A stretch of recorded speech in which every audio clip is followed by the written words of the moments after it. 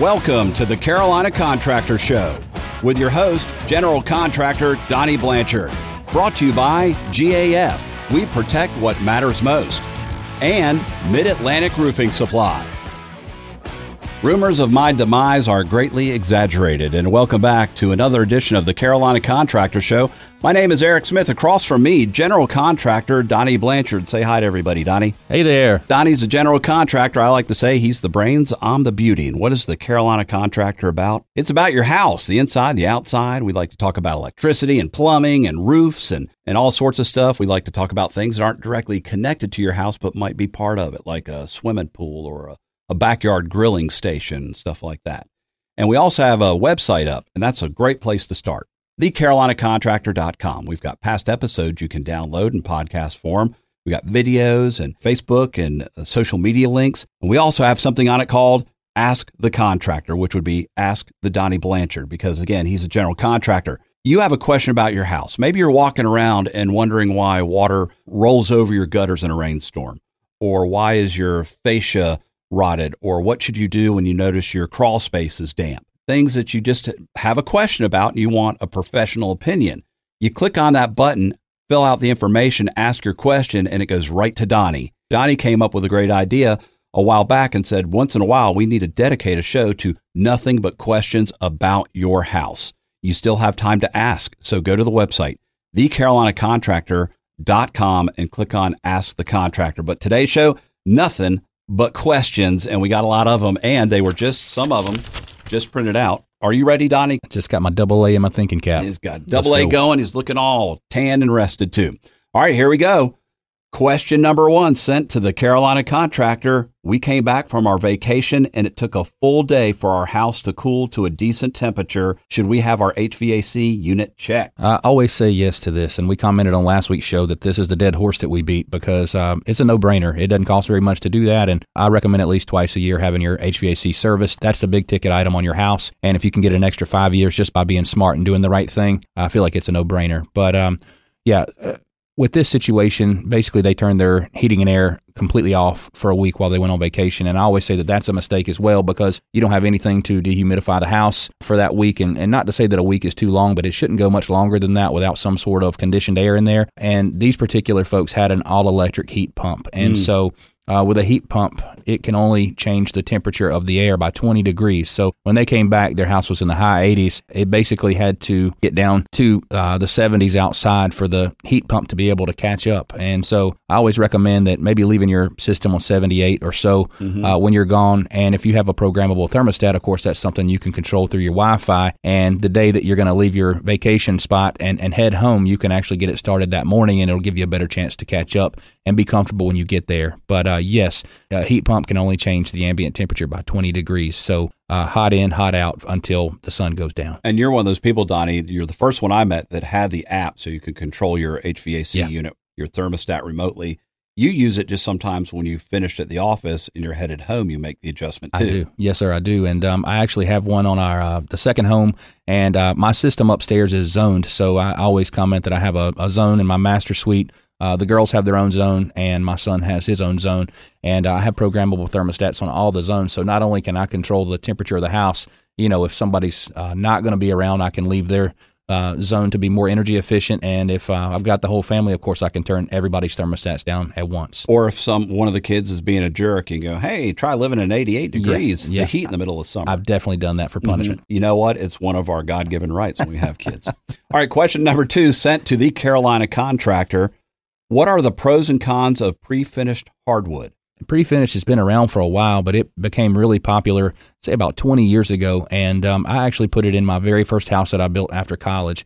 The selling point on this stuff is that it's coated with 7 layers of polyurethane, where, the average hardwood floor only has 2 or 3. So it's like a Skittle. Yeah, kind of, sort of. And there's no sanding necessary. So this stuff comes right out of the pack, bright and shiny. You can put it down, and when you put it down, you're done pretty much. And it looks great for a while, is what I'll say about that. And I had an English Bulldog and my pre-finished hardwood, and they didn't get along very well. So she was kind of... What was the name? Chloe. Chloe, okay. We got to always know the pet name. Yeah, and she was pretty much my first kid almost. Awesome dog, but she was pretty heavy, and her nails definitely did a number on the pre-finished hardwood. And when the guy that sold it to me said, hey, it's almost pet proof. It's really hard to scratch because of the extra layers of poly, and that just wasn't true. You didn't know Chloe. Right. And, the fact that it can still scratch, and then the fix is even harder because the way that these boards come together and look like they blend is they have a micro bevel. So if you can imagine an ever so slight 45-degree angle cut on the top corner of each piece, so that if there's any variation in the thickness when they come together, you don't see that as much. It's not as pronounced. But, it's not an exact science for cutting hardwood, so there are going to be pieces in there that may not fit together too well, and that micro bevel is supposed to offset that. When they come together, there's not a top coat, so it still has joints for days. And, basically if you spill water on it in a wet area, like if it's in a bathroom or a kitchen, what's going to happen is that water's going to penetrate through that joint, and a lot of times it'll cause swelling. And when wood swells, my first boss worded it this way, and doesn't sound right, but he said the wood will actually crush itself, so that when the water makes its way out of there, or it evaporates or whatever, the moisture content lessens, the wood will shrink back, and there'll be a gap after that. So water causes the swell causes the crush, and then when it returns back to a normal moisture content, there's a big gap there. Where I saw the popularity really decrease on pre-finished hardwoods is when LVP re-engineered the core. For luxury vinyl plank is what that's an acronym for. When they re-engineered the core to make the LVP, or laminate flooring, or people call it floating floor is another slang, they re-engineered the core to make it waterproof, so it could basically be used anywhere in the house, and it's exponentially cheaper than both versions of hardwood. And just to give a comparison, the real hardwood is all put down unfinished. Of course, someone comes in and sands it all together, so there's no variation in thickness after that's over. And then when they coat it, of course, they coat it in one solid polyurethane coat that will seal up all those joints so it beads water or anything, and you may have to have it recoated down the road. But I just feel like, the properties of unfinished hardwood that's all finished at the same time far better than the pre-finished hardwood. And I want to say, if I hear in the near future a band named Joint for Days, we're copywriting that phrase. I did say that, didn't I? Sure did. All right, question number 3 for the Carolina contractor. Is it true that I need $17,000 in the bank to get my contractor's license? You would definitely know, Donnie. Yep. This came from one of our students that listen to the show weekly, and basically, this is a question that I had to encounter back in my 20s when I got my contractor license. And it's a misconception that you need $17,000 in the bank, and then you just go fill out some paperwork at the licensing board for general contractors in Raleigh. And that's not it. Basically, when you look at the balance sheet, what it wants you to show them is that you have $17,000 in working capital, and that is your current assets minus your current liabilities. And not to say that this is a loophole, but sorta. Just for a limited license that will allow you to build a house up to $500,000 is the cap, and for a limited license is the $17,000 mark, and you don't have to provide a balance sheet from your CPA or accountant. And they allow you to fill out your own balance sheet. You do have to show, of course, how much money you have in the bank to contribute to your current assets, but current assets doesn't have to be straight cash. So if anybody needs help with this or needs help with a balance sheet, you can contact me through the website, and I'm happy to take a look at that. And when I got my license, I didn't have $17,000 in the bank, not even close. And I said a prayer one day. I literally did this, said a prayer, called the licensing board, because everybody I would talk to there just seemed to be so unfriendly, and they weren't willing to help me. And I got the nicest lady on the phone, and she said, look, this is what you need to do. This is what you need to show. And I legitimately was able to show that, but I needed someone to tell me what I could use as current assets that would fly. And of course, I sent my application in. It went right through. I was able to take the test and pass it. And I'm pleased to say that now, so many years later, we've graduated to an unlimited license. So of course we can, you have to show quite a bit more working capital there, but we've worked our way to that point, and now we're unlimited with a residential and commercial license. Why 17,000? Why not 15 or 20? I wish I knew. And it's been 17 for forever. It's been 17. So it's not even adjusted for inflation. No. How odd is that? All right, more questions from people who submitted them at thecarolinacontractor.com and clicked on the little Ask the Contractor button. We have a window in our breakfast area. I wonder if it's a nook. And birds fly into the window often. What can we do to prevent that? We have it here at the lovely Smoke Tree Tower. Just bam, boom, hits the window. Yeah. And that's a 7-story drop if they hit us. Ouch. Yeah. Well, I guess the bigger issue is to say, why do they do this? Because it seems to be a pretty common problem. And The indicator on this breakfast area, well, there's several reasons why they do it, but on that breakfast area, usually a breakfast area has windows on all three sides. Mm-hmm. So, or a big bay window. Exactly. Well, in this particular instance, I talked to these folks about did it hit the center window or one of the side, and of course, it's always the side window because when they're looking through that window in flight, they can see through to the other window, so they just assume that it's a straight passage through the breakfast area. Another reason is you have windows that have a higher reflection of like a skyline or a sky view, and so they don't realize that they're not flying up, or their orientation is off. Another reason that I've seen this happen is that you have plants by a window, and they're basically flying down to perch on the plant and crash right into the window. Mm-hmm. Robins and cardinals, and those are the two indigenous to our area, are they're so territorial that there have been cases where they're basically chasing after their own reflection. So they're thinking that they're going after another bird, and then they crash into this glass wall. It sounds to me like birds are idiots. Yeah. Well, what can we do to stop it, though? Yeah, okay. On this particular instance, they didn't want blinds in their breakfast area because they enjoyed the natural light, but they added blinds to the window, and they said the problem was solved. A few other things, if you absolutely don't want blinds, they sell some bird-shaped stickers, as funny as that sounds, on Amazon. So basically, you would just add decoy bird stickers to your window, and sure, that doesn't look too pleasant, and it might get you picked on by your neighbors, but that will work. They do have line patterns that you can apply to the outside of a window, but that is very unsightly and don't recommend that. They have things like window mesh, or if you don't have a screen on that window, that could be the problem, and just add the screen. And I guess the last thing I saw people do was add chimes or hang chimes outside of the window, and that seems to work. Sounds like it's a real-life Angry Birds. Yes, it does. All right, moving on with the questions to the Carolina Contractor. Donnie, I have a question for you. Our attic is extremely hot in the summer. We are considering using the Energy Star shingles or potentially lighter-colored metal. What's your take? And I'm not familiar with the Energy Star shingles. Yeah, well, there's a line of shingles that qualify for Energy Star, and they're usually lighter in color, so they'll be almost a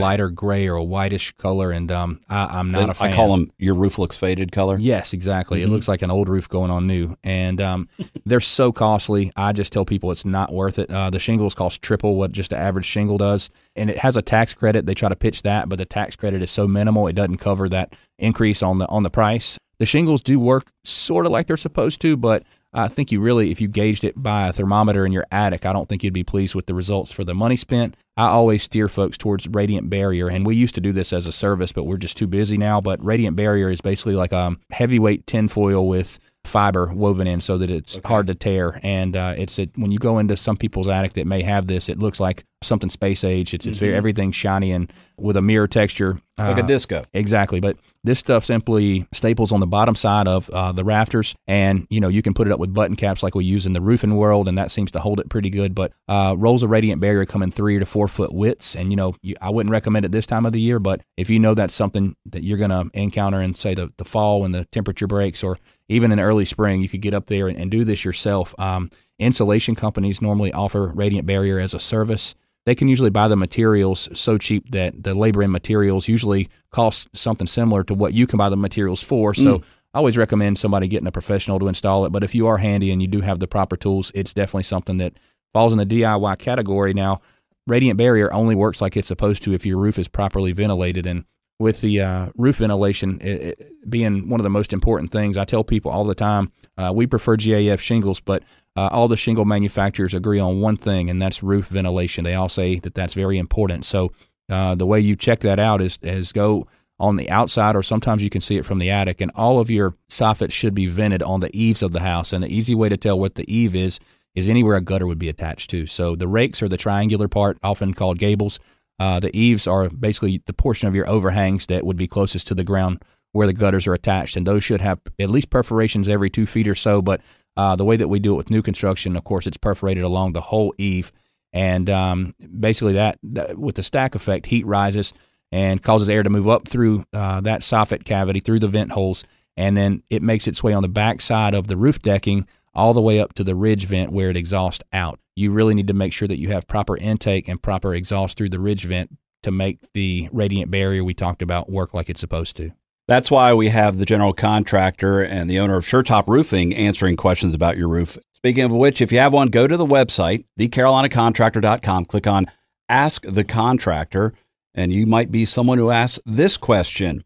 My insurance company is making me replace my polybutylene in my house. What is it, and why are they doing that? Yeah, this is pretty common. Well, if you can still find polybutylene. Basically, polybutylene was something that they put in millions of houses from, say, 1975 to, I want to say, the mid-'90s. But what it is a flexible supply pipe, and it's usually gray or blue. Most folks have probably seen it at some point because it was so prevalent in those houses for years. And basically, the problem with it is that the plastic in the polybutylene pipe reacts to chemicals in public water supplies. And basically, it creates these what they call microfractures inside, and it eventually fails. So basically, the insurance company is making them do this because it's guaranteed to burst at some point, especially if you're on city water. And the company that made this stuff actually paid out, I think, $750 million settlement and in the mid-'90s. And if you are questioning whether or not your supply piping is polybutylene, you can usually look on there and you'll see the letters PB, so for polybutylene, and 2110 are the numbers that follow. So if you have anything with a PB on it, you probably want to address that before you have a bigger mess. And side note, I think it's kind of funny because city water is what's worse on polybutylene, but city water is better on copper. So if you have copper pipes and you're on a well, the minerals in the well water will copper? Yes, sir. It'll corrode the copper pipe from the inside out. So I always recommend if you're on a well, go ahead and get that copper pipe changed out before you have a big mess. And there's another lesson they can learn here. Yeah. If you're using a still, you want to use city water when you're doing moonshine. Yes, sir. Because you see on the shows, they're always making moonshine out in the sticks, and they're getting, probably well water. So if you're going to use a still, city water is the way to go. Because you can't be damaging them copper pipes. I think they make enough money off of that moonshine. Hey, man, don't talk like that. We got inflation to deal with. You got to cut corners somewhere, but you can't on the water. That's true. That's true. You can't diminish your product. All right, question number whatever. We've gone through so many. Is it true that you can get shocked in a bathtub during a storm? Yes, absolutely, it can. Wow. And a lot of people just don't realize that, but it happened to me personally. I was a teenager. We were living in an older house, and they didn't have a shower in this particular bathroom, just a bathtub. So, of course, I'm in the bathtub, and I reach up to turn the water off, and when I touched the faucet there is when I got a little buzz. It didn't hurt me or anything, but it definitely scared me, and enough to get out of the tub. But, the answer is, why does this happen? And it usually is in older houses, and the plumbing supply lines and the drains are the culprit there because they have copper supply lines and cast iron drains. Back to stills. Exactly. And, the reason that people don't have this encounter anymore is because most of the plumbing in anything newer is going to be that PEX, the plastic supply lines, and then the drains, of course, are made out of PVC material, and neither one of those are conductors. But I know we were just talking about well water a second ago, and the impurities in the well water can also act as a conductor. So I had all three of those bad things going on, and I guess it was my fault for taking a chance at it. But that's something that has really happened to a lot of people in the past. Side note: the PEX, the PEX. A couple of years ago, I got to watch somebody put in they got to put in my water heater, and he said, "Man, I'm going to put in PEX." And I said, "Can I watch you do this?" And the guy was cool. He said, "Sure." That is a cool little system of how they can make connections now with PEX. Yeah, absolutely. I always tell people if they're going to change to PEX, and especially if they're going to do it themselves, always use the brass fittings. So that's what he did. Yep. And you kind of crush them. Yep. You got to have a special clamp. It's a crimping tool, and a lot of people try to cut corners and save, $20-$30 on just the fittings alone, and they go with plastic fittings. But that's where, if PEX can fail, that's where it does fail. Soldering a pipe with the copper, I had to do this on one of the very first remodels I ever took on, and when I say I did a lot of praying at this particular, we cut all the supply lines out, and these people didn't have water for the day, so I had to basically solder my first pipe successfully, and I had seen it done. I had it done with somebody looking over my shoulder, but in this case, I've got a torch. I'm laying there with an open flame and a floor system, and I'm trying to solder this pipe back together so I can turn their water back on. And it was kind of funny because I'm, Lord, please help this pipe seal up. And as soon as I said that or thought that or that went through my mind, I watched the solder ring, a little silver solder ring, just take right around the pipe there, and I successfully, what they call, sweated that pipe. Search it up on your own time, PEX. Next question for the Carolina contractor is, do I need a dehumidifier in my basement? Now, would that be a finished basement or unfinished? Both. Okay. We see it all the time, and maybe it's not as common in a finished basement because with sheetrock on the walls and of course the paint being a sealer, if there's any humidity issues in the block basement walls where we normally see it, if there's any humidity issues in the block basement wall, it kind of masks the problem, but it will eventually make its way to the floor, and and you'll have to deal with it there. But I tell people to check the humidity first to see if there's really a humidity problem or if there's just water intrusion.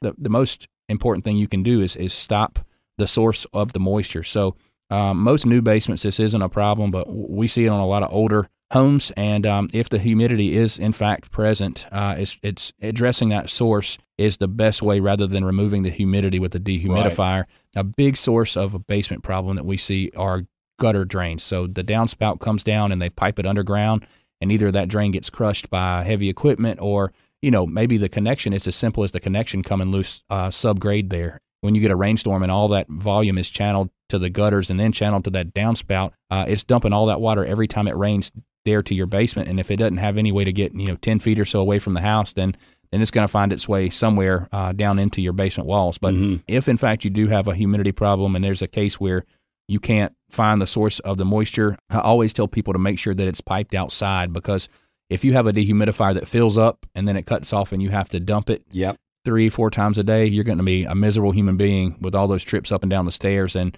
it's easy enough to cut a drain line in so that it can get to the outside without you having to dump it nonstop. And what I also tell people is that if your heating and air system is located in your basement, a lot of times you don't need a return. You can just cut a hole in the supply line or have a heating and air contractor do that and cut a hole in your supply line to basically positively pressurize, which is what they do on a conditioned crawl space, but you positively pressurize that basement area, and that'll take care of most humidity problems. All right, your mileage may vary, but the company we have that does our bug killing, our exterminator, well, one year the guy went underneath the house. He came out, he said, your wood's fine, no termites. He said, but you have a little bit of moisture. He didn't put a humidifier. He just said, let's start with plastic. Put plastic in, came out 3 months later. He said, solve the problem. You don't need anything else. That's a great point. That vapor barrier is super critical, and it extends the life of everything that's in your crawl space, and a lot of working parts down there. Your insulation even will eventually take on moisture if you don't have that vapor barrier, and you can almost see it working instantly. We've put it in houses before that didn't have it, and they called me back out and they said, hey, there's a problem, and the vapor barrier is wet underneath. And I said, yeah, it's doing what it's supposed to do by keeping that there, but all that moisture otherwise would be into your crawl space, and it's fairly cheap to do. I think the guy that I use, he charges $600 per 1,000 square feet. So that's about what we paid for it, somewhere around that. Right, $1,000, $1,200 to solve that problem, and it saves way more than that down the road. And even if it doesn't solve it 100%, it will definitely have a positive impact on it. So for sure, it's the right direction. All right, we got time for one more question. I can't believe we kept on going and going. For the Carolina Contractor, my question is, we want to add gravel to our driveway. What is the correct number to use on driveways? Gravel has numbers. A lot of people don't realize it. Yeah, the short answer is number 67 is what I use to top out a driveway, but it's a misconception that the numbers on the gravel are just based on size alone, and basically the numbers on gravel are assigned for usage. So, 67 is what's common on a driveway. If you're putting in a new driveway, I always recommend getting a cheaper load of crusher run, which is what they call, and it compacts down and really makes for a nice base. And then you go on top of that with 67. So in the case of a new construction driveway, most of the time we do the crusher run and let all the big trucks get in and out. And towards the end of the construction process, we top everything out with a few loads of 67. But like I mentioned, those numbers are assigned for different reasons, like compaction. Some gravel is better for drainage, and gravel being good for drainage is what sold me on the precast walls. And we mentioned this a few shows back when I said I preferred the precast, like Superior Walls is the common company that everybody uses around here, but they sit on a gravel base. They don't have a footing. And the secret to their claim that they will not, absolutely not leak is that they're sitting on a 8 to 12 inch gravel base, and if the water ever makes it down to the bottom of that basement wall, it's going to hit that gravel, which also has corrugated pipe throughout, and it's going to run to a positive drainage. So, the gravel allows the water to escape, and I'm just a fan of what it does. It's more effective than any waterproofing agent you could use. All right, I may have been saying something wrong for many years and not know it. It's crusher run? I thought it was crush and run. You know what? My dad just says it that way. I don't know. Maybe it's an accent? Yeah, could be. Hold on just a sec. I got my computer here. Fact checking me. Crusher run. How's that spelled? Like the crusher. Crusher. Yeah. Wow, look at that. I was wrong all these years. I always thought it was crush and run, and I thought you were being slang. Yeah. Nope, crusher run. See, again, not only entertaining, but educational is the Carolina Contractor Show. And if you have a question about your house, go ahead and submit it. We'll do another one of these shows. It's thecarolinacontractor.com. Click on the Ask the Contractor button. So I hope you enjoyed this edition of the questions only show of the Carolina Contractor.